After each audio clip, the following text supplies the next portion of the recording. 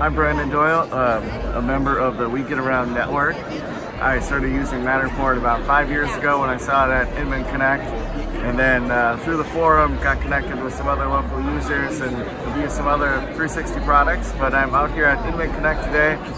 This afternoon I'll be talking about my book, The Real Estate Marketing Playbook, and going over some easy tips and tricks that people can do for their marketing. And how does that relate back to Matterport service providers, your book? How would that might help them? Yep, so in our book, I talk about different marketing tactics, and including using professional photography, 360 tours.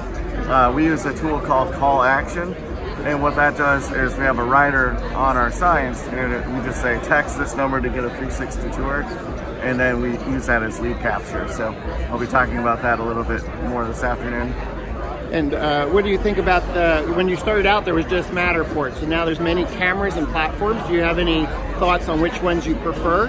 If you could try to just restate that question, it'd be great. Yeah, so Matterport's great if you're going to be doing it yourself. Otherwise, partnering with an individual in your area that is doing it full time.